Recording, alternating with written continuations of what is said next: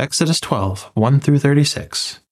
The Lord said to Moses and Aaron in Egypt, "This month is to be for you the first month of your year.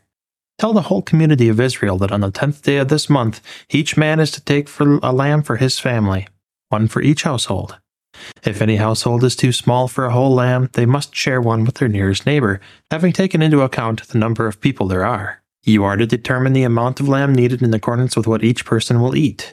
The animals you choose must be year-old males without defect, and you may take them from the sheep or the goats. Take care of them until the 14th day of the month, when all the members of the community of Israel must slaughter them at twilight. Then they are to take some of the blood and put it on the sides and tops of the door frames of the houses where they will eat the lambs. That same night they are to eat the meat roasted over the fire, along with bitter herbs and bread made without yeast. Do not eat the meat raw or boiled in water, but roast it over a fire, with the head, legs, and internal organs. Do not leave any of it until morning. If some is left until morning, you must burn it. This is how you are to eat it, with your cloak tucked into your belt, and your sandals on your feet, and your staff in your hand. Eat it in haste. It is the Lord's Passover. On that same night I will pass through Egypt and strike down every firstborn of both people and animals, and I will bring judgment on all the gods of Egypt. I am the Lord. The blood will be a sign for you on the houses where you are, and when I see the blood, I will pass over you. No destructive plague will touch you when I strike Egypt. This is a day you are to commemorate. For the generations to come, you shall celebrate it as a festival to the Lord, a lasting ordinance. For 7 days you are to eat bread made without yeast. On the first day, remove the yeast from your houses, for whoever eats anything with yeast in it from the first day through the 7th must be cut off from Israel. On the first day hold a sacred assembly, and another one on the 7th day. Do not work at all on these days except to prepare food for everyone to eat. That is all you may do. Celebrate the festival of unleavened bread, because it was on this very day that I brought your divisions out of Egypt. Celebrate this day as a lasting ordinance for the generations to come. In the first month you are to eat bread made without yeast, from the evening of the 14th day until the evening of the 21st day. For 7 days, no yeast is to be found in your houses. And anyone, whether foreigner or native-born, who eats anything with yeast in it, must be cut off from the community of Israel. Eat nothing made with yeast. Wherever you live, you must eat unleavened bread.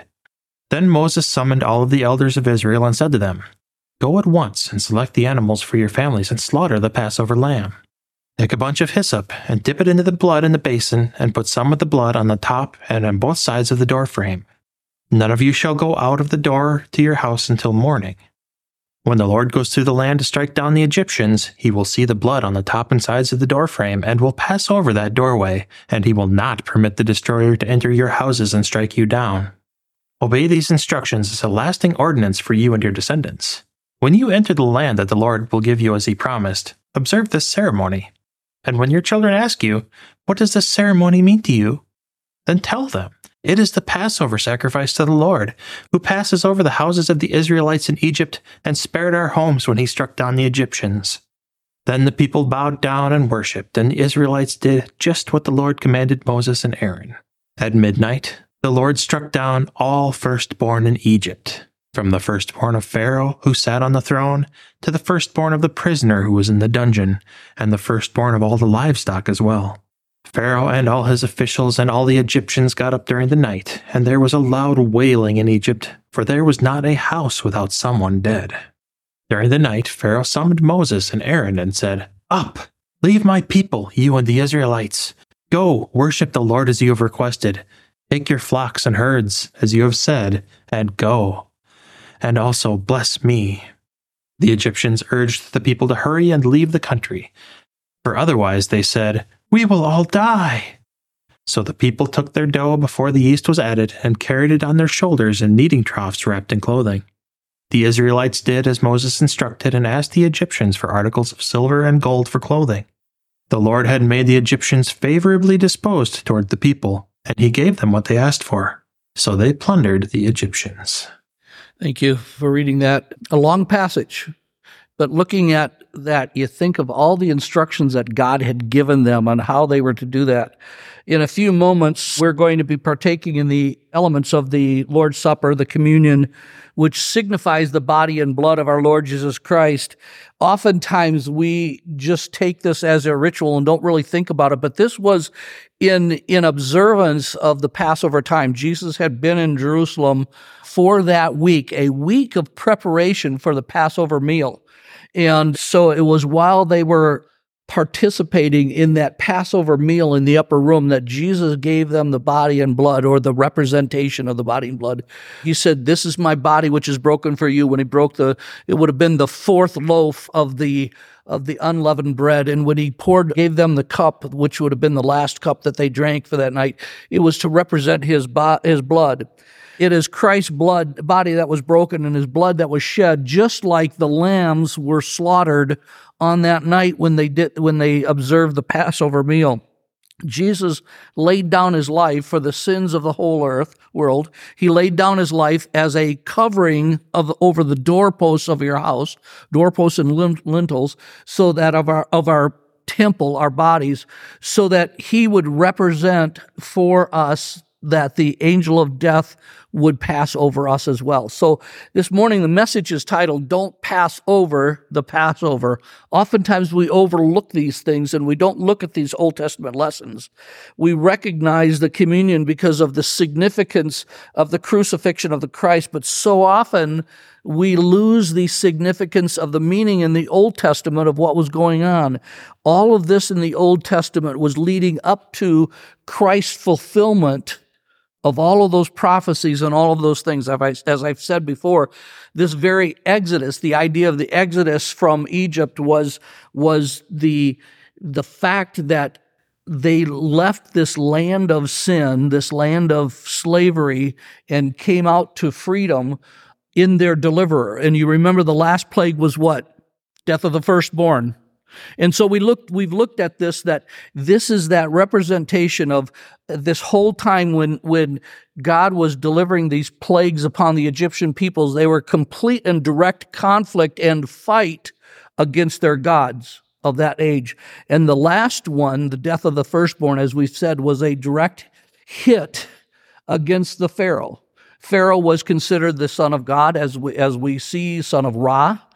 And so when the firstborn male of his household, as we've said before, firstborn male of his household was killed, died that night, it was in direct, God was striking that so that Pharaoh would say, look, I have no one to follow now as the Son of God in our religion.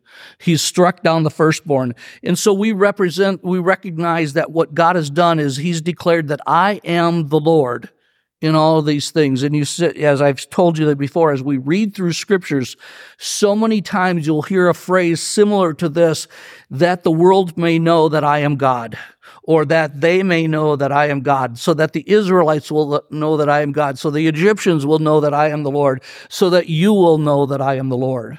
And that phrase, I am that who I am that I am, that we get the word Yahweh from, Yahweh are the consonants of that they would recognize. So we come to a time where the Jews begin to observe Passover. The story that was just read, that the Lord commanded them to do. It wasn't for just this one night when the angel of death would pass over them, but each year on this date, they were to observe the same thing, the same ritual, the Passover of leading up to the 7 days leading up to the Passover, where they were to get all of the yeast out of their houses and completely clean their houses, get rid of all of the yeast, and have only unleavened bread. And then they were to slaughter a lamb and observe the Passover supper. This was done repeatedly, year after year after year, and it's still being done by the true Jewish worshipers. We look at that and we think, why would somebody do that year after year and all that? But it was a remembrance to do. They were doing this as a remembrance of what had been done for them. So there we are. We see some very relevant and meaningful truths from this passage. And I want to explore some of this with you this morning as we prepare for the Lord's Supper. The first one is this was an example and a representation of redemption. The people were purchased by the blood. They were purchased from slavery. They were removed from slavery. Their ransom had been paid by the blood of the lamb that was put on the doorposts and the lintel of the house. The lamb was to be killed, and this was a foreshadowing of what Jesus did for us on the cross. He was an adult male without blemish or defect, the firstborn Son of God. And so Jesus' death and his shed blood is enough for you and me to be forgiven this morning. It's interesting to me that there's always enough blood to cover over every doorpost and lintel of every heart that would repent. It's kind of interesting, we sometimes have the Lord's Supper and we wonder, are we going to have enough of the element there? There's been several times in my time as pastor that we've come to this situation and we've either completely used up the elements that are there with the last person that's come forward, or we'll have one left. And, so it's kind of a representation. I mean, God just kind of does those things, but it's kind of a representation that there's always enough blood of Christ to cover all of our sin and all of our lives. And so we can give thanks to God for that. In Ephesians chapter 1, verse 7, it says, in him, meaning Christ, we have redemption through his blood, the forgiveness of sins in accordance with the riches of God's grace. And Hebrews chapter 9, verse 22 says this, in fact, the law requires that nearly everything be cleansed with blood, and without the shedding of blood, there is no forgiveness. And so if you need forgiveness, if you need redemption, it is already purchased for us by the blood of Christ, and we have been redeemed for. How many of you, boy, this is really aging me. How many of you remember S&H green stamps? Okay. So you used to collect these S&H green stamps. Mike and Sarah, you don't remember these things. You're just way too young. But we used to, every store, it seems like every store you went to when you purchased stuff, you would get so many S&H green stamps depending on how much your purchase is. And you'd have these little books, remember those? Where you'd lick the stamps and you put them in your books. And when you had enough of those to fill a book, you take them in and you redeem that for some product or money back off of your purchase or whatever. So this is what Christ has done for us. He has redeemed us, paid the price for us, has purchased us back with his own blood. And so that's what we see when we look at the idea of this lamb that was slain being the redemption, the covering for us, and removing that slavery from us, slavery from sin. The second thing we note in verses 7, 12, 13, and 23, which I won't read those again, but there is repentance from sin on this time. We understand that during this time, they are to repent of all that they have done. They are to remove the yeast from their houses, which represents sin. What does yeast do to bread? Makes it rise. How does it make it rise? How does it make bread rise? It activates, but what does the yeast do? It makes gas. So you could be eating gassy bread at home.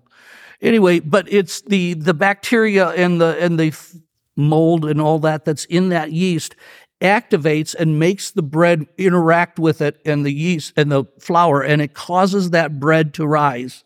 And so later came to be representation of sin. The yeast became representation of sin. And even in this time, God told them to remove that yeast from their houses so none of it would even happen to fall on their bread as they were kneading it. So this is how we receive our forgiveness. We repent from our sins. We remove all of those things in our lives that are contradictory to God's Spirit. The word repent really means to turn around or turn the other way. It means to go another way. And so it's not just asking forgiveness. That's not really what repentance is. Repentance is acknowledging that the direction we're going is wrong, and we repent and turn and go the other way. Which way should we be going? Toward Christ. We repent and we turn toward Christ. Just as the blood was on the door frames and of the houses, and the blood of Christ is made for us and put for us over the doorposts of our houses. We understand that we turn and walk a different direction. We walk toward Christ. I've been asked this before. How do we know when we're saved and all of this? And we can go to the altar. Sometimes people do. Sometimes people pray in their own homes. Sometimes I've heard of people, and I've had people testify to this, that they will be going along in their life, working toward Christ, walking toward Christ, and they don't realize when they've actually accepted him, but they'll look back and look, there was a point back there in my life that apparently I turned my direction toward Jesus. And we walk toward Christ, and Jesus talks to us about following him. It's an idea of representing and working toward Christ in everything we do. If we look at this, there's a song, turn your eyes upon Jesus, look full in his wonderful grace, and the things of this earth will grow strangely dim in the light of his glory and grace. When we point our eyes toward Jesus and we walk toward him, when we turn away from our sinful lives and we walk toward Christ, we begin to see a new day in our lives. George Gallup is a well-known researcher, and he's known for his Gallup polls. And after doing some surveys and research, he made this statement about American Christianity. And the first sentence is what's on the overhead here. It says, there is little difference in ethical behavior between the churched and the unchurched. There's as much pilferage and dishonesty among the churched as the unchurched. And I'm afraid, he goes on to say, and I'm afraid that applies pretty much across the board. Religion, per se, is not really life-changing. People cite it as important, for instance, in overcoming depression, but it doesn't have primacy in determining behavior. Think on that a minute. I would think probably that George Gallup is probably significantly talking about the church in the Western world, of which we're a part. But it seems as if when people get religious or get faith or whatever, so often we want the forgiveness, we want the get out of jail free card, we want the fire insurance of salvation, but we don't want the transformation. And what George Gallup is saying is there's little difference in ethical behavior between the church and the unchurched. I've heard it said before, if you were on trial for being a Christian, would there be enough evidence to convict you? Repentance is not just saying we're sorry. It means turning around from the behavior that took us down the road to lead us to the mess that we're in. And it's like, let's stop saying I'm sorry, but let's go on to begin to see some real changes in our lives. Wabash, a town in a remote portion of Labrador, Canada, was completely isolated for some time. But then a road was cut through the wilderness to reach it. Wabash now has one road leading into it, and therefore only one road leading out. If someone would travel the unpaved roads for 6 to 8 hours to get to Wabash, there is only one way he or she could leave, and that is by turning around and undoing what they did to get there. Each of us by birth arrives in a town called sin. Our nature is given to sinfulness. If you don't believe me, put 2 children in a small room with one toy, and you will find that there is great moaning and gnashing of teeth. We're all born with this nature of selfishness. And we've said this more often than not, the root of all sin is self. And so for us, by birth, we arrive in a town called sin, and as in Wabash, there is only one way out, and that is a road that is built by God himself. But in order to take that road, one must first turn around. One must acknowledge what God has done in bringing us to that point of calling upon his name and turning around. And we need to turn around, and we need to come complete about face to what the Bible now calls repentance. And without it, there's no way out of town.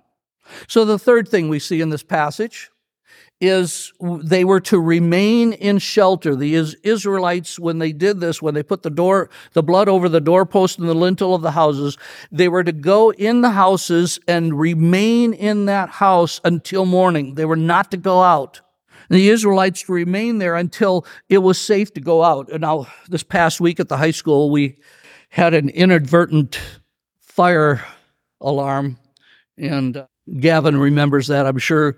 We had an inadvertent fire alarm. We all had to go outside and stand there and wait until they gave us the all clear and said it was okay to go back into the building. If any of the Israelites were to venture outside the safety of their home that was covered by the blood of the Lamb, they would be subject to the angel of death.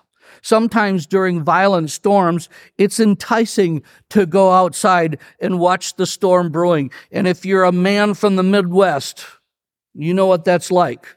We love to go watch those storms and see them coming. It's really beautiful sometimes until it gets a little close. I particularly love to go watch the formations of the clouds and the development of the storms. But if we don't know enough to get into shelter when the raging storm is upon us, then we'll be swept up by that violent wind. That's the way it is sometimes with those who receive forgiveness. Thinking the worst is over, they venture outside the safety of the flock and the safety of God's presence and begin venturing into the ways of sin again. In a sense, they return to Egypt.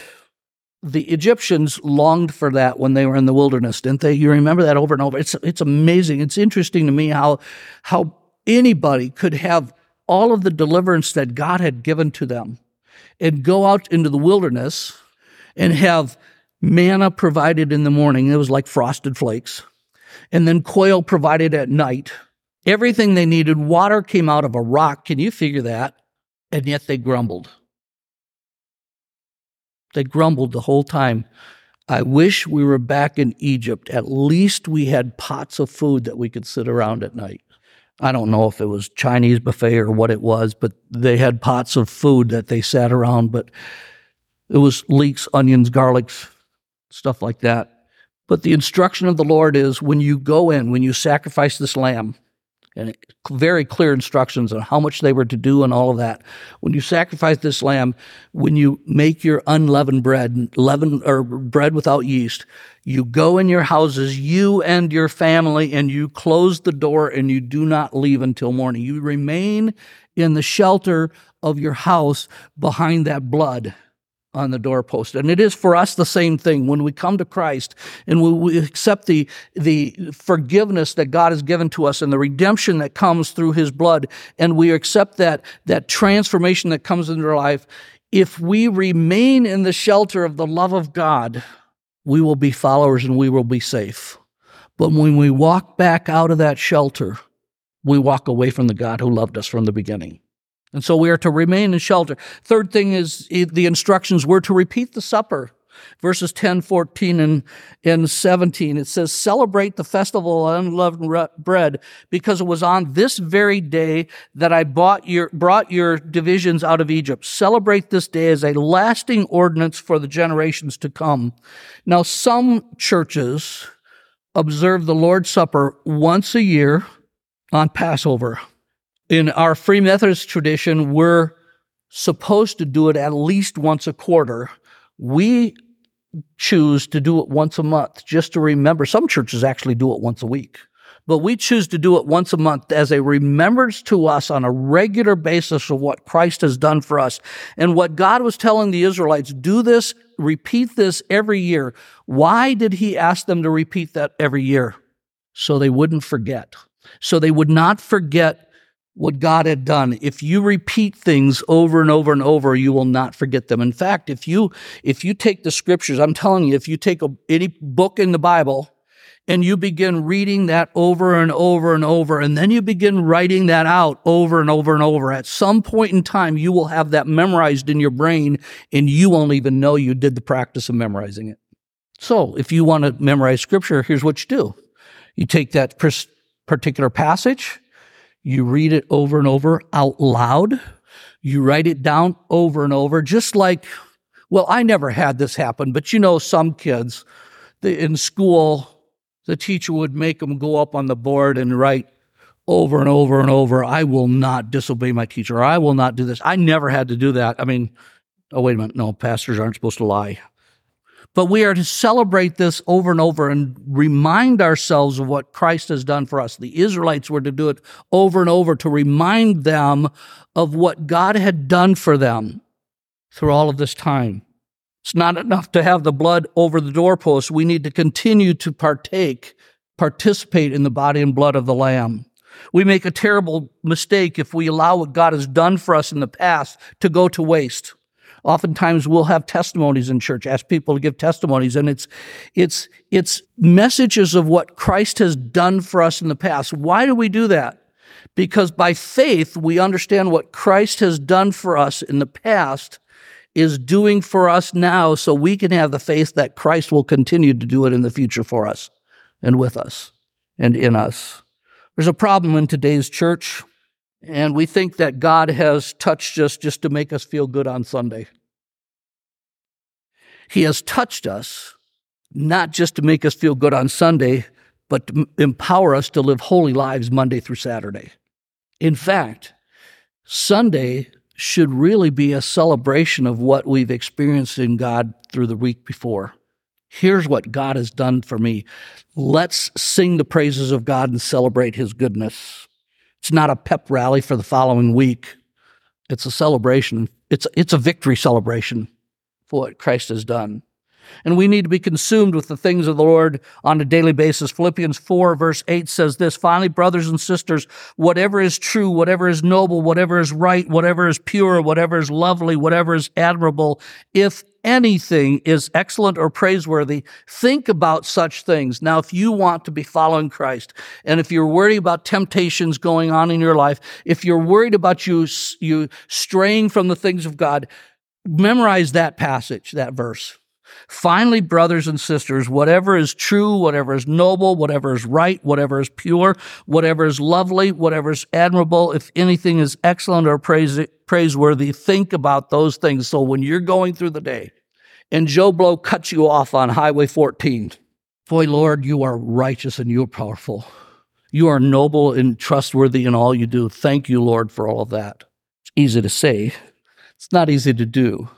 But think about those things. We don't need to be simply forgiven. We need to be transformed. Romans 12, verses 1 and 2. Write this down in your notes. Romans 12, 1 and 2. Here's another passage to memorize, which probably many of you have. "Therefore, I urge you, brothers and sisters, in view of God's mercy, to offer your bodies as a living sacrifice, holy and pleasing to God. This is your true and proper worship. Do not conform to the pattern of this world, but be transformed by the renewing of your mind. Then you will be able to test and approve what God's will is, His good, perfect, and pleasing will." So trust in God, be transformed by the renewing of your minds. Repeat the supper, repeat what you have learned over and over. Paul said this, "Whatsoever you've learned from me, do these things." And then finally, we look at, this is a revelation to sinners. It says, "If any household is too small for a whole lamb, they must share one with their nearest neighbors. Having taken into account the number of people there are, you are to determine the amount of lamb needed in accordance with what each person will eat. If the lamb was too much for one household, they were to call their neighbors and share it with them." The Israelites were charged with the task of making sure that there was plenty for everyone. They were tasked with the responsibility of sharing the blessing of the Passover with others. When Jesus blessed the bread and the fish on the Mount of Sermon on the Mount during that time, when He blessed that and it was passed around, there was enough for everybody to eat and be satisfied. So friends, do you think there's enough Jesus for everyone? Do you think there's enough blood of Christ for everyone? If there's a foreigner among you or one who doesn't know about the blood of Christ, wouldn't it be great if we shared with them the Lamb of God that takes away the sin of the world? The blood of Lamb is there to cover anyone who would accept. Jesus is so incredible and His blessings are so vast that we are called to share it with all of those around us. We are to use it and observe it for ourselves in remembrance of what God has done for us. But we are to share it with those around us as we remember the body and blood of our Lord Jesus Christ that has caused the angel of death to pass over us. And even more than that, has caused you to turn your face toward us and call us your kids. We want to give you thanks. We want you to turn us toward you, transform us by the renewing of our minds. Father, we pray as we observe this time of the remembrance of the Lord's Supper that you indeed would visit us In Jesus' name, amen.